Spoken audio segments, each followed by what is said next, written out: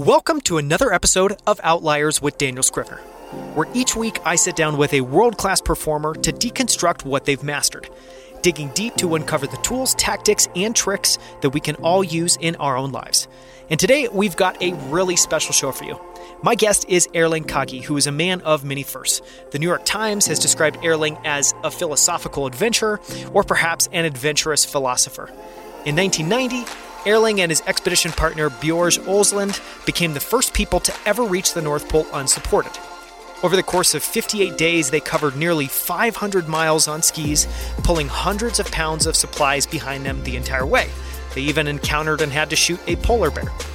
In 1993, Erling became the first person to make a solo, completely unsupported expedition to the South Pole, where he covered over 800 miles in 50 days without any contact with the outside world during the entire expedition. That got him on the cover of the international edition of Time magazine. And in 1994, Erling summited Mount Everest, completing what's called the Three-Pole Challenge, by making it to both the North and South Poles, as well as the summit of Mount Everest. Out of those experiences, he's published multiple best-selling books, including two of my all-time favorites, Silence in the Age of Noise and Philosophy for Polar Explorers, What They Don't Teach You in School. When I first came across Silence a few years ago, I began giving it away to friends, who began to give it away and recommend it to others. It's an insanely good book. It's also been recommended by the BBC and The Guardian, who named it one of the top 10 books on silence. I think Erling is one of the most important voices of our time, and I'm so excited to have him on the show. So please enjoy my conversation with Erling Kagge. Erling, thank you so much for coming on the show. I'm so excited to chat with you. Thanks for coming on Outliers. Thank you. Thank you for inviting.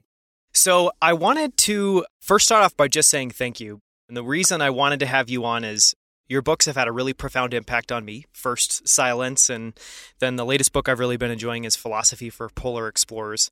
So I wanted to see if we can just start by talking a little bit about silence, which to me is just the whole concept. Like when I remember finding that book, when I originally stumbled across it on Amazon, and just thinking, wow, a whole book dedicated to the idea of silence. Can you talk a little bit about what led to you writing that book and what that book means to you? Just like 5 years ago, I had Sunday dinner with my 3 daughters, and they were all teenagers, and they were all connected, all looking at their phones, which was, of course, pissing me off. And I started to see that they didn't know what silence is. They didn't relate to silence at all. And I mentioned silence to them, and I said, silence is nothing, and nothing comes from nothing. To me, that was, I wouldn't say shocking, but a huge surprise. And I had spent so much of my life to venture into silence. I walked alone to the South Pole for 50 days and nights into this huge white nothingness with no radio, no telephone. Hardly spoke to myself.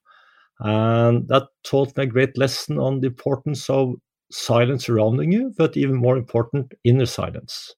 So then I came up with 3 questions. What is silence? Where is silence? And why is it more important today than ever before? After 2 years, I came down to 33 answers. Which is quite a few answers there. And just to maybe expand on that, so silence, clearly there's the kind of audio definition of silence, which I'm sure is what most people think of, just you're not hearing anything. Your concept to me seems much more holistic than that. Silence in terms of being with yourself, being alone, being with your thoughts. Yes, to me, the opposite of silence is noise, not necessarily sounds, but could be sounds, but also all kinds of noise, all kinds of expectations that the telephone is going to ring. You can't look into a starry night. There's all these man-made lights. A car is passing, a radio is running. You're always interrupted because you're always available. All this is noise to me. So the silence I wanted to explore and sit down and write about is this more like this inner silence, the silence we all have within, the silence which is there waiting for us to be discovered, to be explored. And of course, this silence is about yourself. Noise is always about running away from yourself, is always about trying to be someone else, while silence is trying to be yourself. Just comfortable with yourself or at home with yourself. Yeah, but it could also be pretty uncomfortable because Of course, noise is always the easiest option in life because then you don't have to really take anything that serious. While silence is quite often a little bit complicated, a little bit challenging, could be a little bit uncomfortable, but it's certainly worth it. Just to talk a little bit about that third question, and I'm sure part of the answer of why silence is more important than ever has to do with just how connected we are with technology, especially kids and teenagers, and anyone that's a parent definitely knows this and sees this. But can you talk a little bit about, I guess, your answer, your perspective on why it's more important than ever before? I think it always has been very important. But today, because we live in a culture where we are always supposed to be available, we always have a phone with us. Some of the quite a few thousands of the brightest people on earth, the best educated people on earth, the best paid people on earth, are working day and night to get us addicted to our phones. So, because we are disturbed, interrupted, spending like 3 or 4 hours every day over phone, if we live until we're like 82, 83 years, like we do in the States and in Norway, we will spend around 13 years of our life looking onto a screen on our telephone. That's insane. So I just decided I really have to sit down and write a book for as many people as possible to read, not because I'm going to tell anyone what they're going to do, but just tell people about my own ideas about it and how crazy it has become and about how rich life can be. Have you been surprised at how successful that book has been? Because it's a best-selling book. It's been translated into multiple different languages. I'm curious, when you published it, did you know it was going to be successful, or was its success a surprise to you? Not at all. I approached 3 agents and 2 turned me down. And I think when you write a book, you should not sit there and think that this is going to be an enormous bestseller. I'm going to sell so many books. I'm going to earn so much money, because most books don't sell.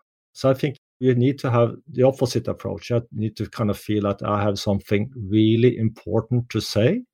And in my case, I spent 18 months writing this quite thin book. I didn't actually expect anything. All I wanted to do was to write a great book. And as you said, now it's translated into 39 languages. So sometimes you're surprised in a positive way. My thinking on that is, I think it resonated for a lot of people like it resonated with me, where I don't think everyone's interested in that message, but I think that a lot of people are at that point where they kind of wanted to hear a book like that.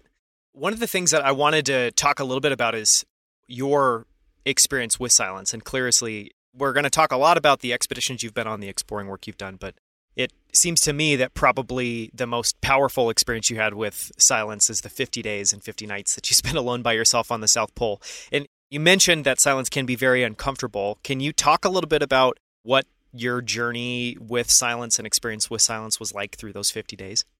When you start out walking to the South Pole for the first couple of hours or couple of days, you have all this noise in your head. It's just like if you're going to sail across the ocean or climb a mountain, whatever you're going to do to begin with, or sit alone by yourself in a room doing nothing. You will have all this noise because you're thinking, and thinking is about being in the past or being into the future. And to me, that's also noise. So to begin with, I had all this noise in my head. But after a few days, I started to think less. I started to live, becoming a part of nature. I got into very good rhythm. Of course, the secret walking to the South Pole is to put one leg in front of the other enough times. But also, it's a challenge also to try to have a good time while you're doing it.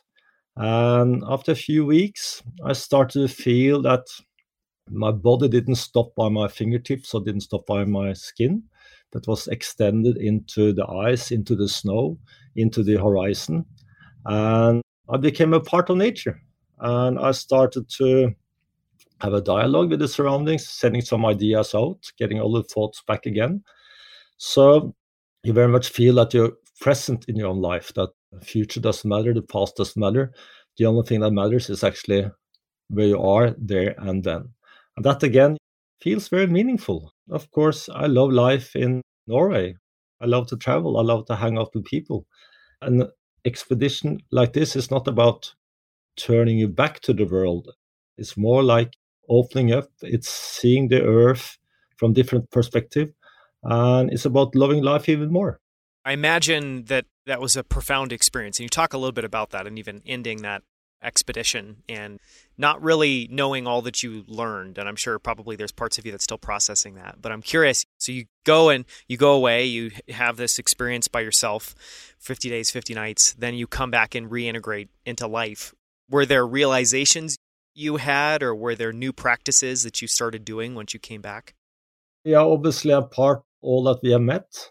The thing is, you get home, and after a few days, your washing machine breaks down. You need to have it repaired, and you need to earn some money to pay the guy who repairs your washing machine. So you get back to life pretty quickly. But still, all these experiences, they live with you. They never go away.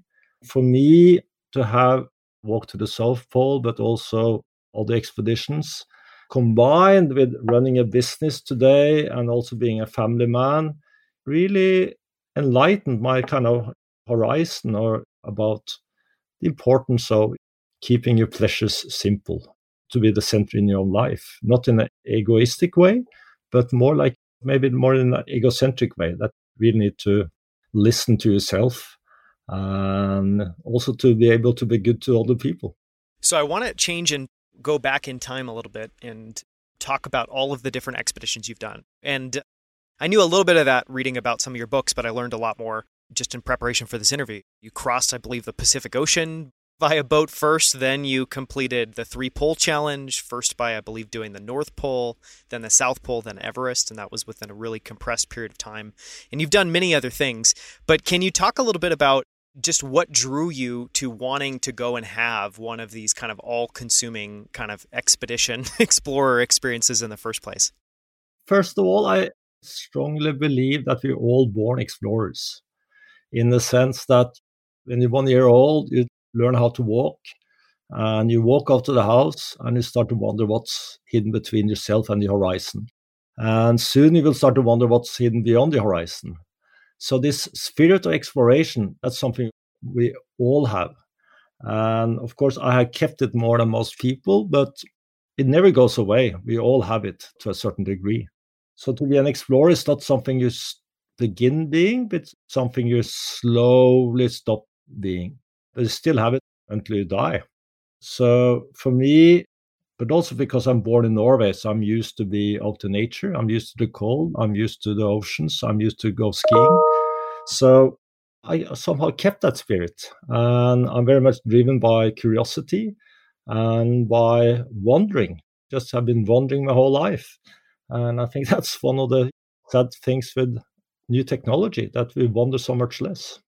Because we don't want to go out anymore. It seems like everything just comes to us, or at least we can stay stationary in one place. It's true. It comes to us, because if we wonder the direction, we look at our phone. If we wonder what's 10 times 56, we just go to our phone.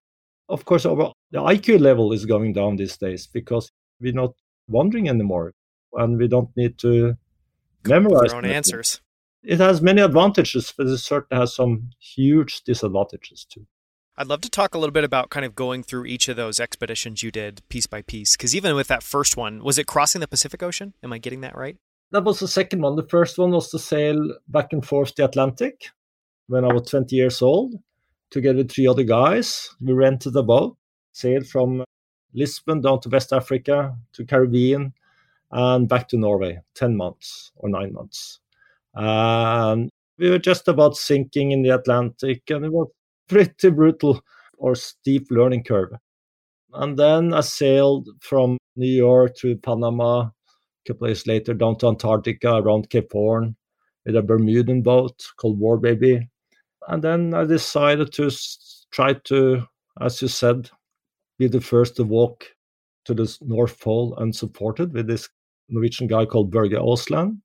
And then I want to walk alone to the South Pole as the first in history. And then I want to be the first in the world to reach North Pole, South Pole, top of Everest on foot. So having said that, I think many people would have been able to do the same, but somehow they didn't try.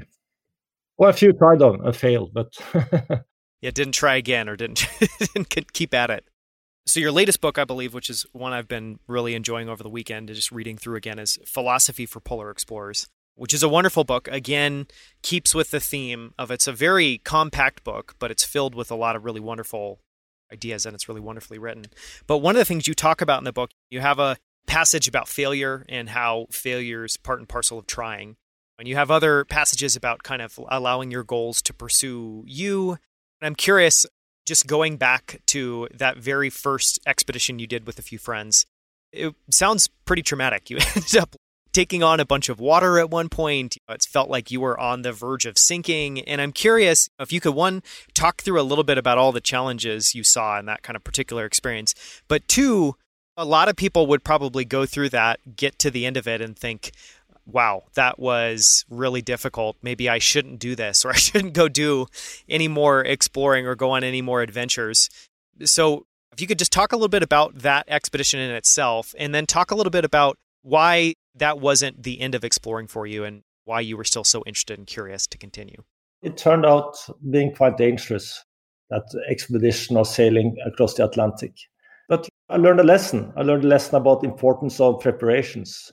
We were loosely prepared, and that was the reason we almost sank in the middle of the Atlantic.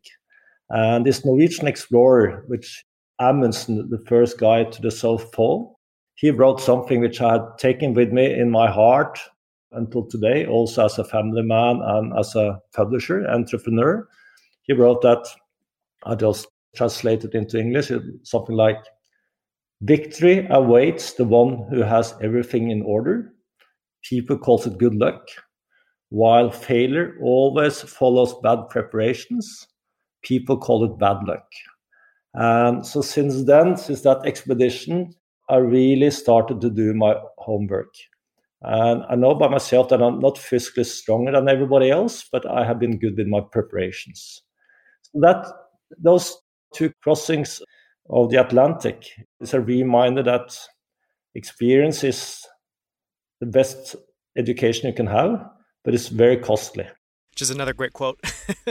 But it was also a great trip. 4 guys sailing the Caribbean, ready for partying, swimming all day over there, windsurfing, being a part of nature, really enjoying life. And also that it's a little bit dangerous is also important, because if it isn't difficult and if it isn't dangerous, then someone else can do it. And so going from there and talking a little bit about transitioning to the next expedition you went on with your fellow Norwegian, can you talk a little bit about that trip and the preparation for that and just how that went? For the North Pole? Yes. That was a different story, because then we prepared for 2 years. And of course, at the time, late 80s, National Geographic, which was a magazine we all read at the time, they said in an article that maybe the last great challenge in the Arctic is to walk to the North Pole unsupported.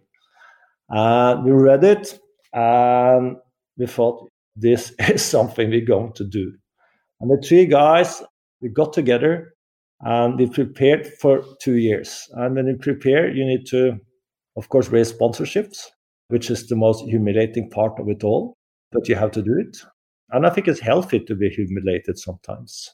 And then you need to prepare the food. You eat the same food every day: fat, mashed potatoes, dried meat, oat, chocolate with extra fat, formula milk. Of course, this food doesn't taste so good when you start on an expedition, but after the days and weeks pass by, it starts to taste like true gourmet food. Then you need to train physical-wise. So I went skiing, cross-country skiing, hiking with a heavy backpack. And when there was no snow in Oslo, I took roller skis and dragged tractor tires up the hills outside Oslo to simulate dragging a sled. And of course, when you do that, you look absolutely stupid. So when people ask me, what are you up to?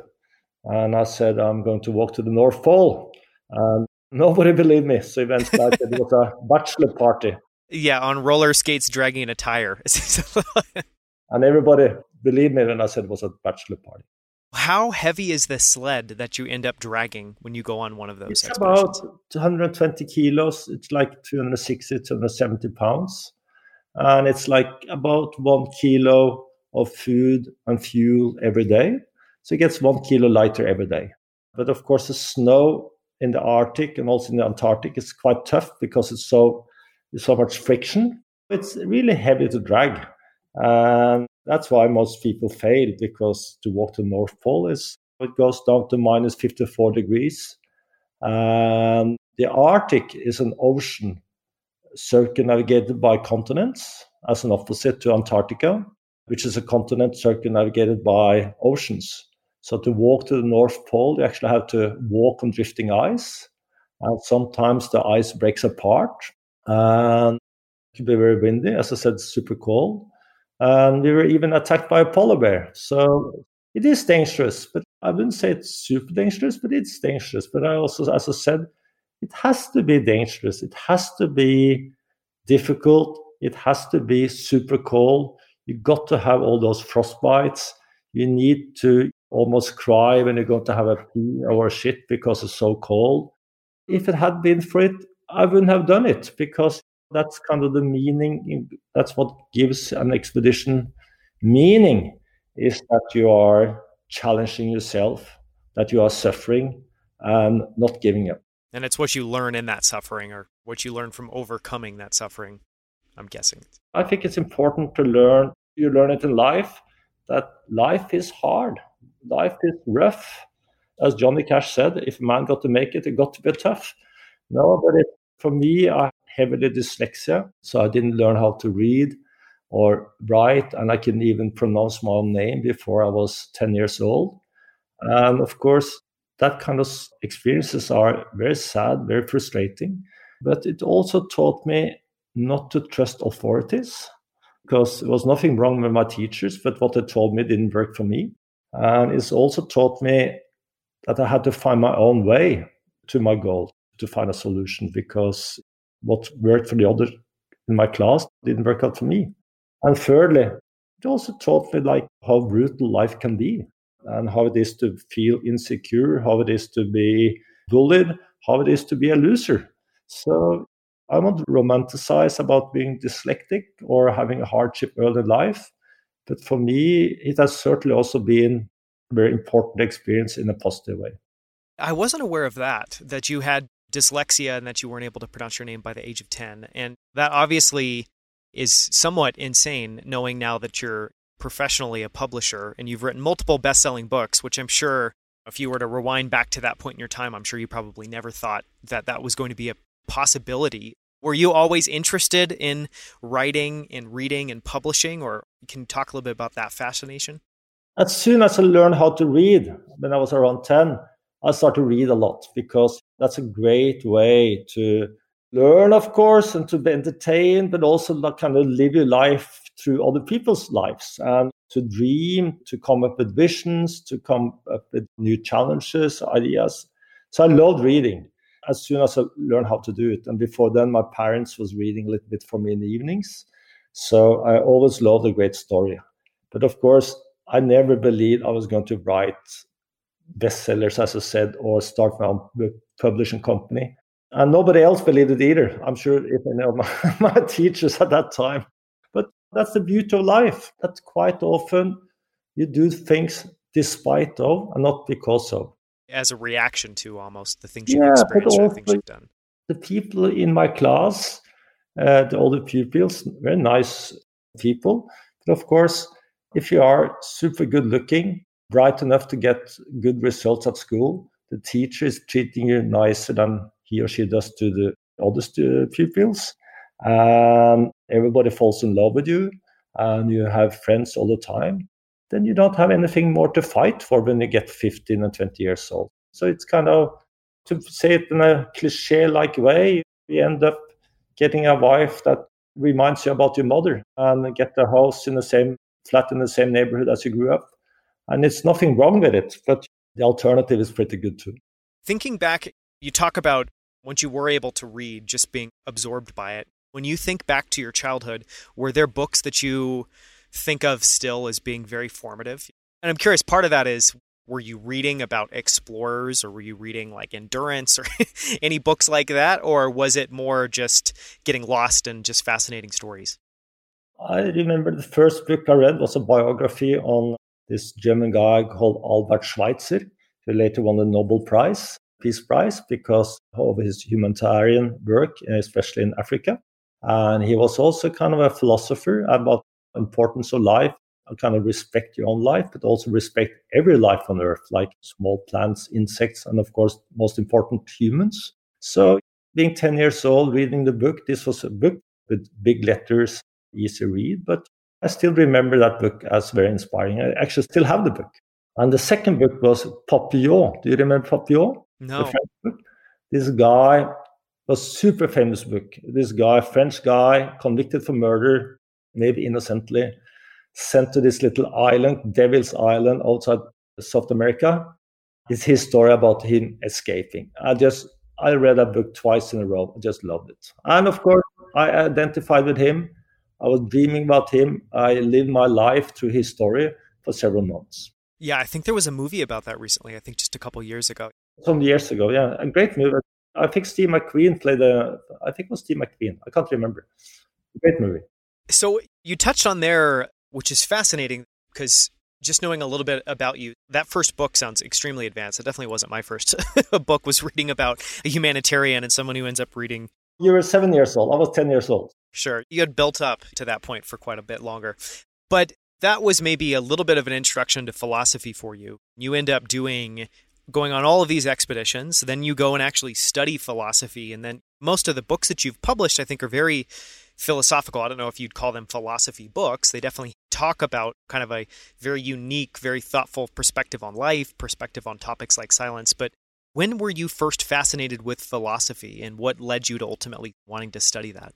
I think I've been fascinated by philosophy for my whole life, but I didn't hear about philosophy until I was way into my teenagers. I like philosophy in the sense of thinking about important matters, thinking about ideas, thinking about what's right, what's wrong. I think that's something I've been doing for almost my whole life. But to sit down and read proper philosophy, maybe in my late teenagers, then I start to see that I could kind of understand myself much better by reading philosophy, understand the world, and understand why people are doing as they're doing, and also being better at kind of predicting what's going to happen next.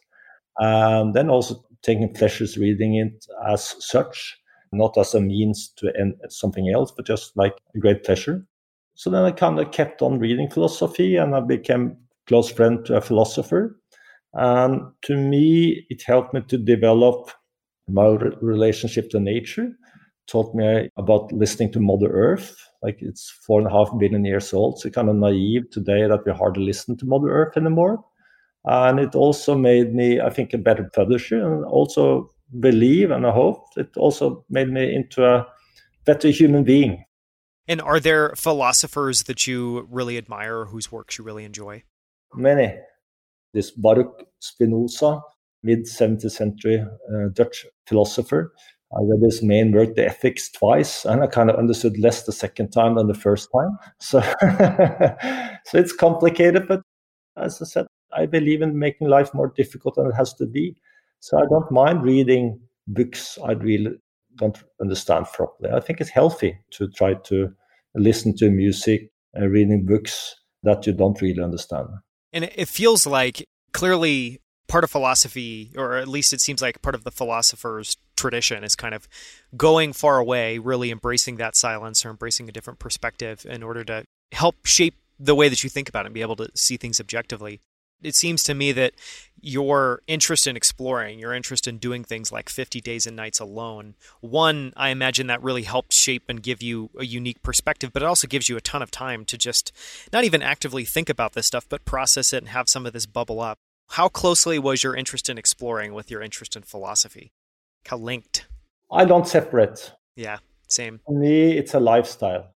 As a publisher, explorer, art collector, keen reader, it's all the same to me. It's not like I think, no, I finished working, so now I'm going to do something else. It's all a part of the one I am. And I'm sure it's nice to kind of feel that you work from 9 in the morning until 5 in the afternoon, and then you can go home and do something else. That's not my life. And I think, entrepreneurs, I think it's really hard to separate private life from professional life. And I enjoy it. I enjoy that it's all a lifestyle. It's all integrated. I want to talk a little bit about your publishing work. Clearly, that's linked. I'm sure that interest is linked with your interest and passion with writing. But what led you to become a publisher? And I guess what excites you about that work today? First of all, it's great in the sense that you need to think about intellectual matters and commercial challenges all day. If you're a publisher only think about the money, you're going to go bankrupt. And if you're a publisher only think about emotional, sensitive, kind of intellectual matters, you will also go bankrupt. So you need the combination, and I'm interested in both. And in 95, I lived in Cambridge in England, and my girlfriend got pregnant. And I thought I should go home to Norway. I should change my life a little bit, do less expeditions. I should be able to earn some money so I can buy a home and try to be a good father. And then I thought, what should I do? And I looked at different options and I decided on book publishing. One reason was because it was an old-fashioned, stuffy, very conservative business, which was good for me. Secondly, because I thought it's interesting. I can probably have a great time being a publisher. I can publish, I didn't think about it at the time, but soon I also understood I can start to publish important books that can change people's lives to a certain degree. So I think as of jobs, I think this is the best job I could have. And then I published 3 books, it went well. And then I published 13 books and it still went well. Today we are the biggest non-fiction publisher in Norway. And it's still fun. Of course, sometimes it's not so fun, if you don't know. But in general, I think it's exciting. And I think for every entrepreneur, of course, it's nice to earn money and blah, blah, blah. But I think the most important for most entrepreneurs are like, you really feel that you're succeeding with what you're doing. You're creating good stuff. Also as a publisher, of course, we can't change the whole world, but everybody can change the world. We can search a little part of the world. And as a publisher, I feel that I'm changing the world a little bit for the better. You talked about there that it was an old, stuffy kind of business or world, which was good for you. I'm guessing it's good for you in the sense that you wanted to go in and do something very different. Is that true? Yeah. In Norwegian, we have this saying that if people in the business you're going to venture into has a lot of hair in the nose, you have a huge opportunity to succeed. I don't think I translated properly, but something like this. No, that's a great, I appreciated that translation. That's great. Yes, exactly. Because I think in general, after traveling to more than 100 countries, talk to thousands of people, my impression is that most people underestimate themselves and their own possibilities in life. But of course, some people are overestimating themselves, and certainly Norwegian publishers at the time, they were thought too good about themselves. So I saw a window of opportunity, worked hard, and published some great books from day one. And of course, the world is unfair, but it's not only unfair. So if you work hard, publish some good books, you have an okay chance to succeed. And what are some of the books you're most proud of that you've published? From the States, we published like Colson Whitetail, Railroad Underground, and several kind of famous books. And they're selling really well also in Norwegian. But then again, we had many books that we are developing the ideas ourselves. And then we publish them in Norwegian, and then they are sold to many translations throughout the whole world. And that's something I'm really, really proud of.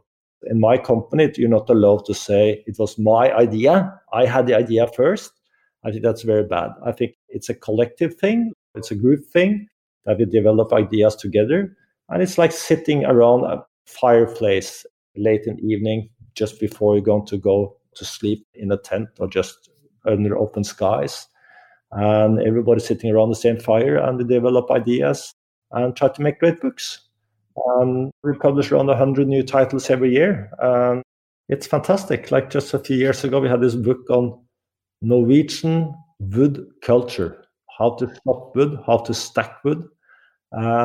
We are 5 million people in this country, and we sold 170,000 copies. We didn't expect it to export, but then it became a bestseller in Germany and England and many other countries. And it also became a kind of important book for many people, because the reason people chop wood I think one of the reasons is because you would like to get away from your family for an hour. But then also, it's nice to do it because it's physical. You don't think about anything else. You don't have any noise in your head. And eventually, the wood you chop can heat up the house you live in, maybe with your family. And that also gives you a great experience. So I think people really need to get away. And also, I think that's one reason we sell so many books on knitting, because people like to knit, because then you're not disturbed. So you get some silence in your life. That's also, I think, why we also sell books brewing beer, because that's another way to get away and doing something sensible, something meaningful, but not being disturbed by your telephone or by anyone else. It sounds really similar to the idea of like a flow state or doing an activity to kind of, I don't know, just you lose track of all sense of time. To your point, you stop thinking about the future, you stop thinking about the past, and you're just in the moment. It's suddenly present in your own life. As I also write about in my books, I think a challenge for many of us is that we're doing the same things every day. And I'm not against routines. I think routines are very important in life. But eventually, if everything turns into routine, as I said early on, if you spend 3 or 4 hours every day looking into a screen to explore the world and explore yourself, then you will soon have the impression that life is very short. And that impression will just grow on you as the years pass by. And when you are as old as me, 57 years old, you start to go to 60th, 70th, 80th birthday parties. And every party, someone is talking about life being short.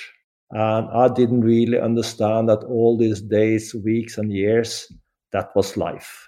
And that's a little bit sad, because you have this huge opportunity to have a rich life. And then you're kind of wasting it by never breaking free. I'm not saying that like you should walk to the South Pole like I did, but somehow you need to find your own South Poles. And as I said early on, I think most people are underestimating themselves in terms of possibilities. And when you say people find their own South Poles, is that taking on challenges that's going to bring out the best in them? That's really going to, I don't know, kind of make them either succeed or fail? Or how do you think about that? I don't like to fail, but but fail is a kind of a part of everything. So I think more like, yeah, bringing out the best, but also like doing things a little bit differently.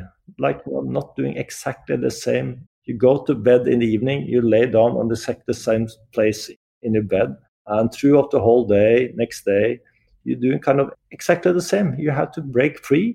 And practical wise, as you have seen in my books, I'm not trying to give any people advices. I just tell them about what I find important, and then you need to find your own ways. But just practical wise, if you take away some apps from your phone, like just take away Facebook from your phone and just leave it on your PC at home or at work, so you can congratulate people their birthdays. Just that is like a small change, not a great change, but an important change. So I think you just need some variety in life. I want to ask one more thing about your publishing, which is you mentioned that you focus just on nonfiction, which is really interesting. Can you talk a little bit about that? We also have some fiction like Colson Whitehead and a few others, and Bret Easton Ellis. But it's because in Norwegian publishing, but I also think in US, most places, fiction is the most prestigious. That's kind of the high end in publishing in general. That's kind of considered the coolest, highest status. So I think that's a very good reason for publishing nonfiction, because I didn't start in publishing to get a medal. I started, as I said, to have a job, to do a good job, publishing great books, have a hopefully a very good business. So I just believe that you don't need to go against all trends all the time, but I think sometimes you need to, again, find your own path. And when people think it gives them the most prestige to do something, you should do something else. And on a personal level, I think quite often reality is so much more exciting than people manage to come up with while they write fiction. I mean, reality is just insane, crazy, super entertaining, challenging, great reads. So that's also another reason I like nonfiction books and to be a publisher. And you talked a little bit about how within the company, no one can say that they had an idea first and how you're focused as much on coming up with your own ideas and working as a group. Can you share a little bit about what that process looks like? Even for a book, I guess, like the book you mentioned about chopping and stacking wood, does coming up with ideas mean like first finding an interesting topic, then trying to find the right person to write on it? And are you really just spinning up these books and ideas from scratch, or what does that look like? Could be almost from scratch, or maybe you have read or heard something. But then this particular idea, someone said, why not trying to do something on the culture about all these guys, it's mostly guys, who shopping wood in the evenings, Sundays, Saturdays, they shop wood. This phenomena, of course, Norway is very lots of forests. What is it all about? Why do they do it? Why do they look so happy and content while they're doing it? This idea developed over a couple of years. Talked to some people about writing it. They didn't really get it.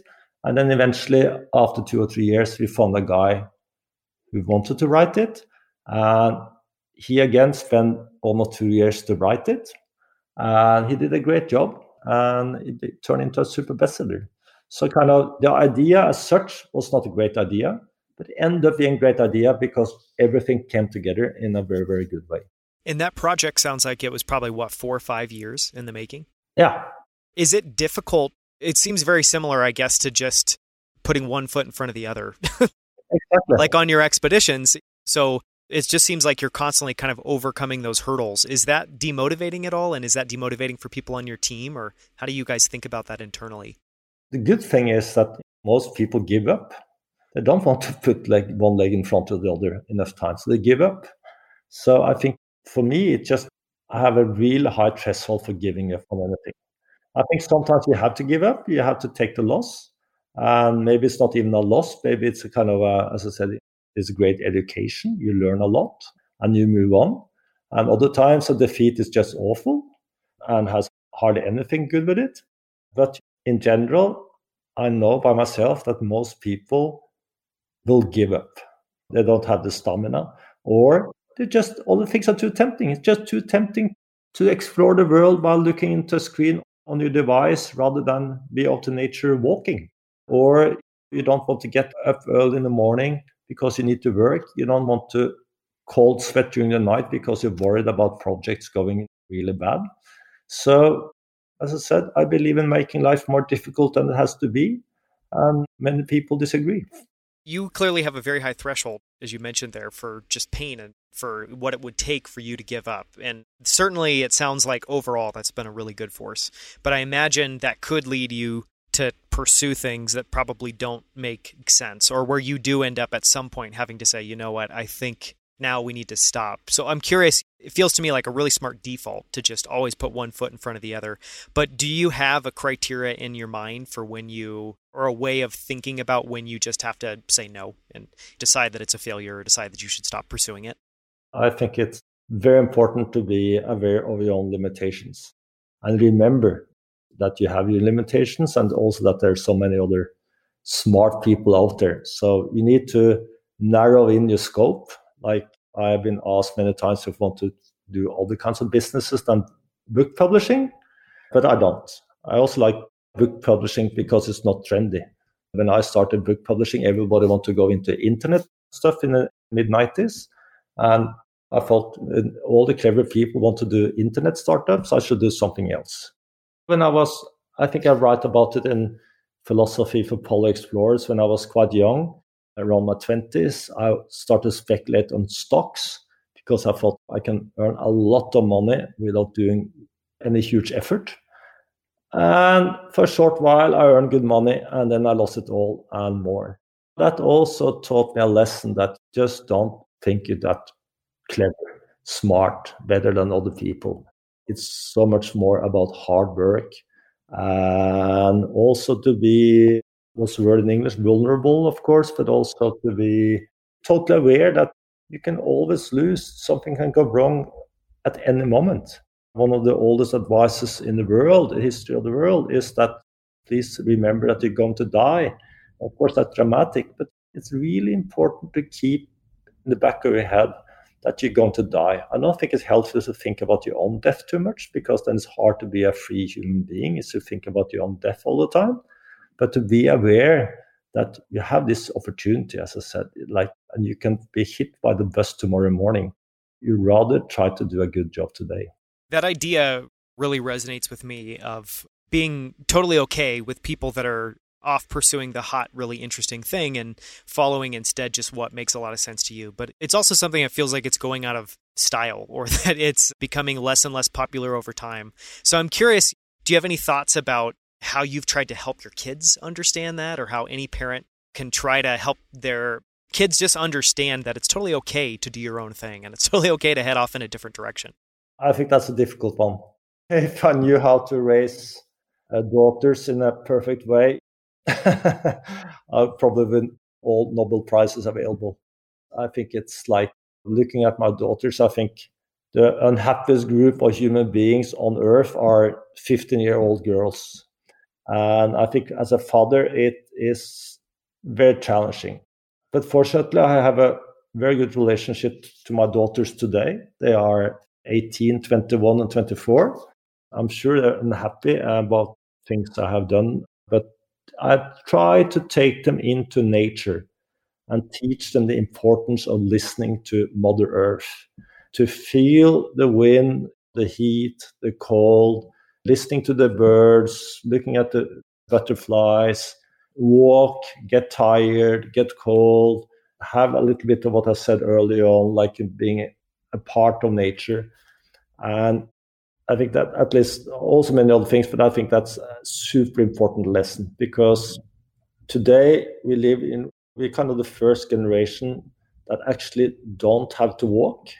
Of course, it was not human beings, it was not Homo sapiens who invented the possibility to walk on two legs. It was the possibility to walk on two legs that invented Homo sapiens. So I've always been a walking species. Exploration has always been about walking, moving, feeling, experiencing. Today, exploration is very much about sitting in a chair, looking into a screen.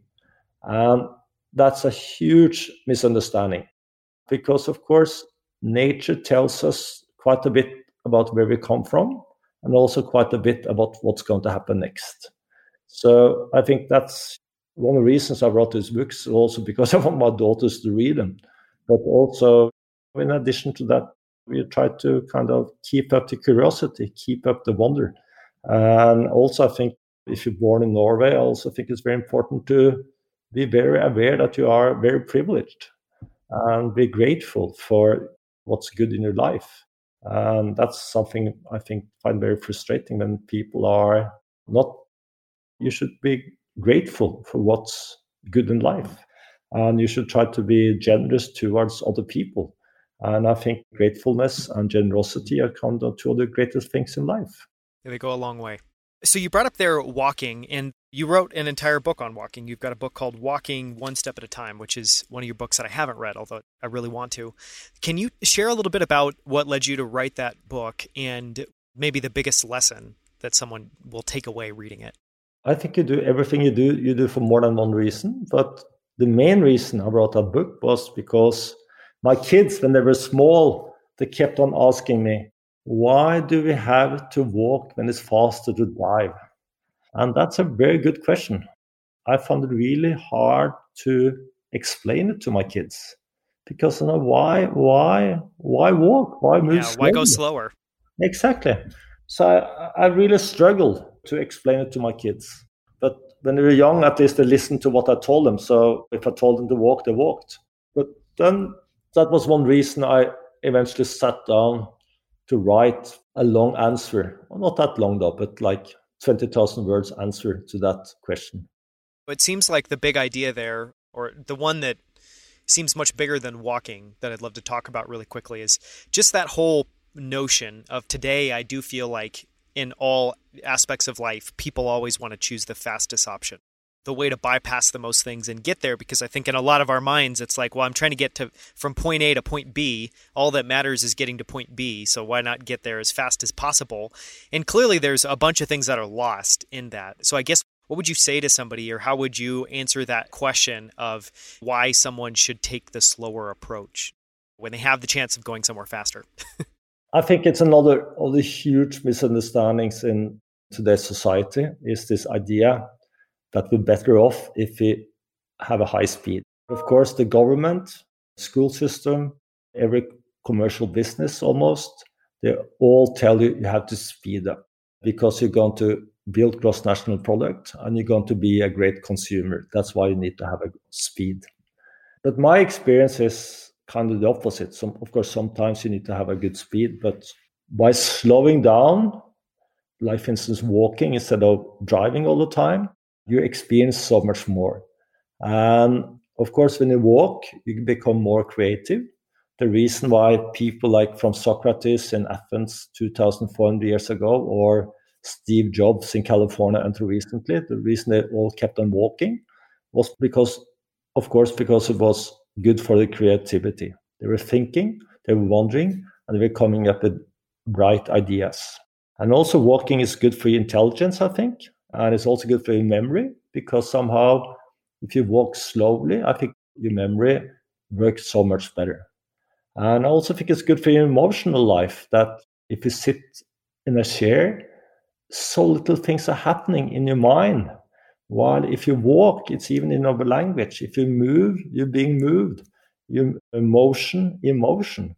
So that's just some of the examples why walking is important. But also, I'll try to say this in English, it's also about time, in the sense that, let's say you're going 10 miles down the street and you drive that distance, and it takes you a few minutes, and then nothing is happening while you drive that. You don't see anything, you don't hear anything, you're not thinking about anything. It's kind of nothing to write home about. And then if you walk the same distance, you probably use maybe 3 hours, and you feel the air, you're smelling what's going on, you are seeing, watching into the faces of people. If it's on nature, you see the grass, you see the trees, you're seeing your fellow citizens. If you're in a city, which is very important, if you're going to have respect for the people, you need to see them. You have all these small experiences, nothing great probably, but all these small experiences. Then time is stretching out, is opening up. And the world is opening up, because instead of just passing everything in a high speed, you see it. You interact with it. You get experiences. So then also the world is stretching out, is opening up. That again makes your life so much richer. So I don't think you should walk all the time. I have a car, but we should walk more. We should accept, like, sometimes just slow down. As I said, being the center of our own lives, not live our life on the conditions of everybody else. Because walking is very much about freedom. And I think that speed up is about the opposite of freedom. It's unfreedom, because it's other people, it's the government, as I said, the education system, businesses that decide how you're going to live your life. Not all the time, but sometimes you should break free. It's a great answer. It's a lot to think about there. So many good points. One more thing. Remember, every great revolution in the world, history of the world, has started by people walking the streets. Which is very timely. Exactly. There's a lot of that going on in 2020. I want to ask one more question, and then we can go into some of the closing questions. But one thing that you touched on earlier is just how much we should be learning from Mother Nature, and how much Mother Nature has to teach us, and yet we're the most disconnected from that, which is something I totally agree with. Just we moved from San Francisco, which was in the middle of the kind of tech scene, to Colorado. We live up in the mountains. We live in the middle of the forest, which is a national forest here. And so we get a lot of really harsh conditions. Life's not as easy as it is down in the city, but I think it's for sure a better life. And definitely just being out in nature, seeing our son be able to go out in the forest and just go and wander. I think that one, it just puts, well, there's so much research to say that it puts us at ease, and it's where we feel most comfortable, is being out in nature, being with the trees, being with all those organic shapes. So anyways, it's had a really big impact on my life, and it's been fascinating to watch kind of my son learn from nature. But in all of your experiences, including super isolating experiences, like being on the South Pole for 50 days, what are the big lessons you've taken away from Mother Nature? What do you think that it has to teach us all? Which is a big question. I guess a big answer. One way, when you're in nature, you kind of become aware of your own smallness in the sense that whatever you do, nature has so much more resources, it's so much bigger, it's going to last for so much longer. But on the other hand, you also get this feeling of greatness, that you are a part of everything. You are a part of the dirt, the dust, the trees, the air, the wind, the sun. You're part of it all, of the whole universe. So that also kind of put you in place somehow. And although you're just this minor character, you still are a very, very important being. So I think now that combination about feeling little and feeling great is one very important lesson from nature. Yeah, it's a great lesson. So just moving on to some closing questions, one of the ones I wanted to ask you was, we've talked a little bit about all the different exploring and expeditions that you've done, and I highly encourage people to read your books where you go in to a lot more depth into things like running into that polar bear and having to kill this polar bear when you were in the North Pole. That's just one small element of one of those stories. We could talk for hours about those stories, but I'm curious, when you think back on those, is there one of those expeditions that you just hold on to the most dearly, or that still resonates with you the most strongly of the things that you've done? I think to walk alone to the South Pole, that was the greatest for me because I was alone. I consider myself to be a very social human being, but I was alone and had to live my own ideas and thoughts for, I didn't know for how long. And then being so close to the ice and the snow and the wind and the sun, that was the most important in my life because it taught me this lesson on silence. It taught me a lesson, as I said, about hardship, also a lesson about how to succeed, how to survive. So for me, that expedition to the South Pole was more an expedition into myself. So one of the questions I want to ask as well, too, is for any book recommendations you might share with the audience. For people that are listening, clearly not seeing this, but Erling, at the beginning of the interview, is in his library, which is stacked literally floor to ceiling with books. You've clearly read plenty of books. I'm curious, do you have recommendations you would give people for someone? I think the most interesting would be any amazing stories of explorers that you really enjoy, or books that they've written, or books about them. And then two, are there books that you refer to people, that you recommend to people, that you give out to people that you think are really meaningful? The book I gave away a few copies just recently was Pete Matthiessen's The Snow Leopard. Have you heard about it? No, I haven't heard about that book. Pete Matthiesen, he was an editor of Paris Review. And he did his hike in the Himalayas. His wife had died. His son, he left with some other people. And then he went to Himalayas to search for the snow leopard. It's a beautiful, thoughtful book. I was just reading Roland Huntford yesterday about his books on famous polar explorers. He's a great writer. You don't need to agree with everything, but he's really, really a great writer. And then again, I think I just read this Girl, Woman, Other. It's won the Booker Prize or something like this last year. I think that was a great, it's a novel. It's just about all main characters are black women, which is original. And then I just also read George Saunders' The 10th of September, short stories. I actually read yesterday, George Saunders said that with short stories, it's like cracking jokes. It has to be good all the way. I think that's a good point because quite often with novels, I think it's you read 2/3 and then when the author is going to wrap it all up, it kind of gets a little bit boring. And I quite often stop reading the book because I kind of feel I have had it. But with short stories, great short stories, you have to read the whole way. But having said that, finally, a book that really made a huge impression was Tolstoy's War and Peace. This 1,300-page book. I avoided reading it because it's so long. A year and a half ago, I decided to read it with two friends. And I mean, it's tough going, but when I came to page 1150, it was so good. I stopped reading. I took a few months break because I just want to live with the story for a few more months and let it develop in my head and live with the characters. I didn't want to let them go. And then I read the final part. That's incredible. Do you have any other favorite philosophy books or books from philosophers that you really enjoy or that you'd recommend? I just like a philosophical novel. I was just thinking I'm going to reread is Frankenstein, the classic from 1815, 1820.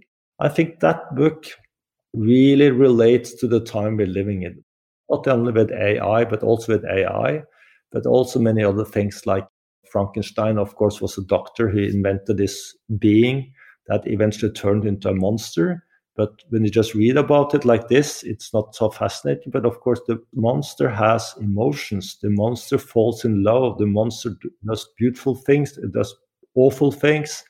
But somehow you also identify with the monster and the Frankenstein's monster. So I was just thinking I should read it again. And, it's also a very, very philosophical book.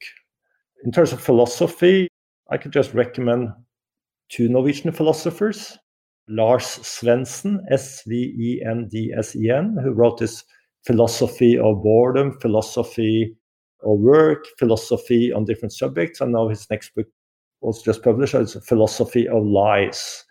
Very interesting book. And then Arne Næss, Naess, the father of deep ecology. I think he's almost forgotten today, but I think he also has great things to say about respecting life, all kinds of life. Is that book very nature-centric, or is it just life-centric? It's very nature-centric, yeah. This is Norway. Yeah, it's going to be. Huge country and few people, so you're quite nature-centric. One of the other things that we ask everybody on the show is we try to interview people that have just achieved something that's remarkable, that's achieved something worth reading about, something thinking about, someone worth hearing from. And part of that is just to try to understand what they've learned and the things that they apply in their life today. And we've talked a lot about that in the show so far. But one of the questions I was super curious to ask you is, do you have any rituals, any things that you do every single day that help you put these things that you've learned into practice? So that could be something like taking time to reflect during the day, making sure that you're going out and walking during the day. Do you have, for anyone listening that is just fascinated by your kind of ideas, can you share a little bit about what you do each day to live those? As I said early on, I believe in routines because there's so many decisions to do during one day and so many things to think about. So if you have these routines, you have so much more surplus to venture into that kind of matters. So I try to get up around the same time every morning. I eat oat porridge almost every morning, like 4 or 5 mornings a week. And I have blueberries that my brother, who has a lot of spare time, pick in the summer, and then I freeze it in a porridge every day. And then I usually try to walk to my office. Now with Corona, we have home office, but usually I try to walk either to my office or back from my office or both. How far is that? It's like 35 minutes. It's a great walk. I have some meetings, but I try to avoid too many meetings. Then I walk home. I try to cook every day. If I eat in restaurants or travel, but if I'm home, even if I'm by myself, I try to cook like simple, good food every day.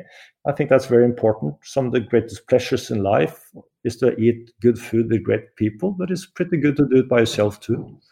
And then I try to go to bed more or less the same time every evening. And in the evenings, I read manuscripts, I read papers, and I read literature.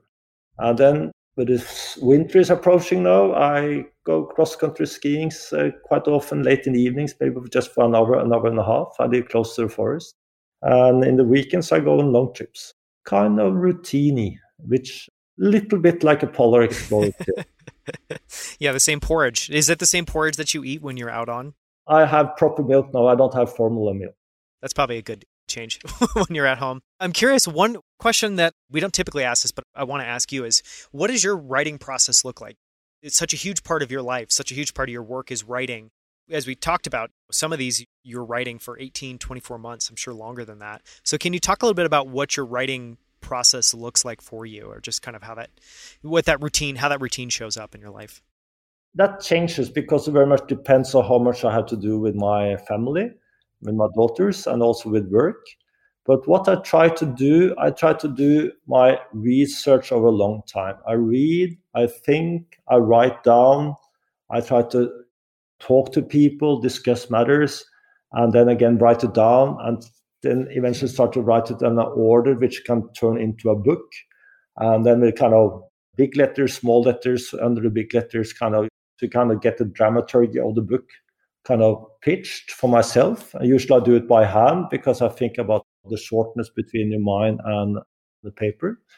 And then I do more research, and then eventually when I'm going to sit down to write, the best for me is to go away, go somewhere I don't know anyone, or maybe it's no one there, not being connected. Maybe you check emails maybe once in the morning, or in the morning and the evenings, and then total focus on writing, not doing anything else. And then sometimes you're not able to write, you just have a kind of a block, so you just sit there, and then I just sit and wait. I'm not doing anything else. Maybe I do a little walk just to kind of get back. And then after 5 minutes or maybe 1 hour, I'm able to write again. And this can last for 2 days, 3 days, 4 days. And then eventually I'm dead tired. And then I'm going home. But then I'm doing... It's like an expedition. Exactly. So wake up at night. If I have something to write, I just get up, I sit and write for 20 minutes or longer and go back to bed again. So you get into a trance. It's like you're hypnotized. And that's how I managed to write a lot within short time, both because I'm focused, but also because I've done my homework. That's fascinating. This has been an amazing discussion. I was looking forward to this for so long. So I just have to ask you one more question and then we can wrap up. And that's, we ask every guest just if they can share a person or experience that had a really profound impact on them, and just share a little bit about that with the audience. For sure, my mother and father. As you know, every son has a problematic relationship to his father. So had I. I think that today we have a very good relationship, but I think it was important. But one person, this Arne Næss, the philosopher I mentioned, who was like 50, 60 years older than me, he taught me, for instance, about the importance of keeping your pleasures simple. That has been very important to me. Of course, I also learned it on expeditions. And I know that people have said it for thousands of years. And I think any advice that had lasted for more than 1,000 years, you could take really seriously.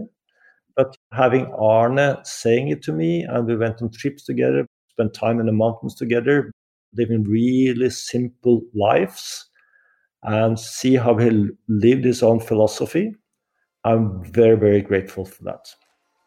Life-changing. That's amazing. Well, thank you so much. This has been an amazing conversation, Erling. Thank you. Tusen takk, as you say in Norwegian. Thank you for inviting me. Super. Okay, thank you. Bye-bye. Until next time, thank you so much for tuning in. For show notes, including links to everything mentioned in this episode, visit danielscrivner.com. There you can also sign up for my weekly newsletter, where each week I send out a single email with all of the best quotes, themes, and ideas from the latest episode. To sign up for that, visit danielscrivner.com/email. Just one more thing before you take off. If you enjoyed this episode, please leave a quick review in iTunes or Apple Podcasts. Great reviews help us land great guests. So if you've enjoyed this episode, take 30 seconds to leave a short review. We would so appreciate it. Thank you so much.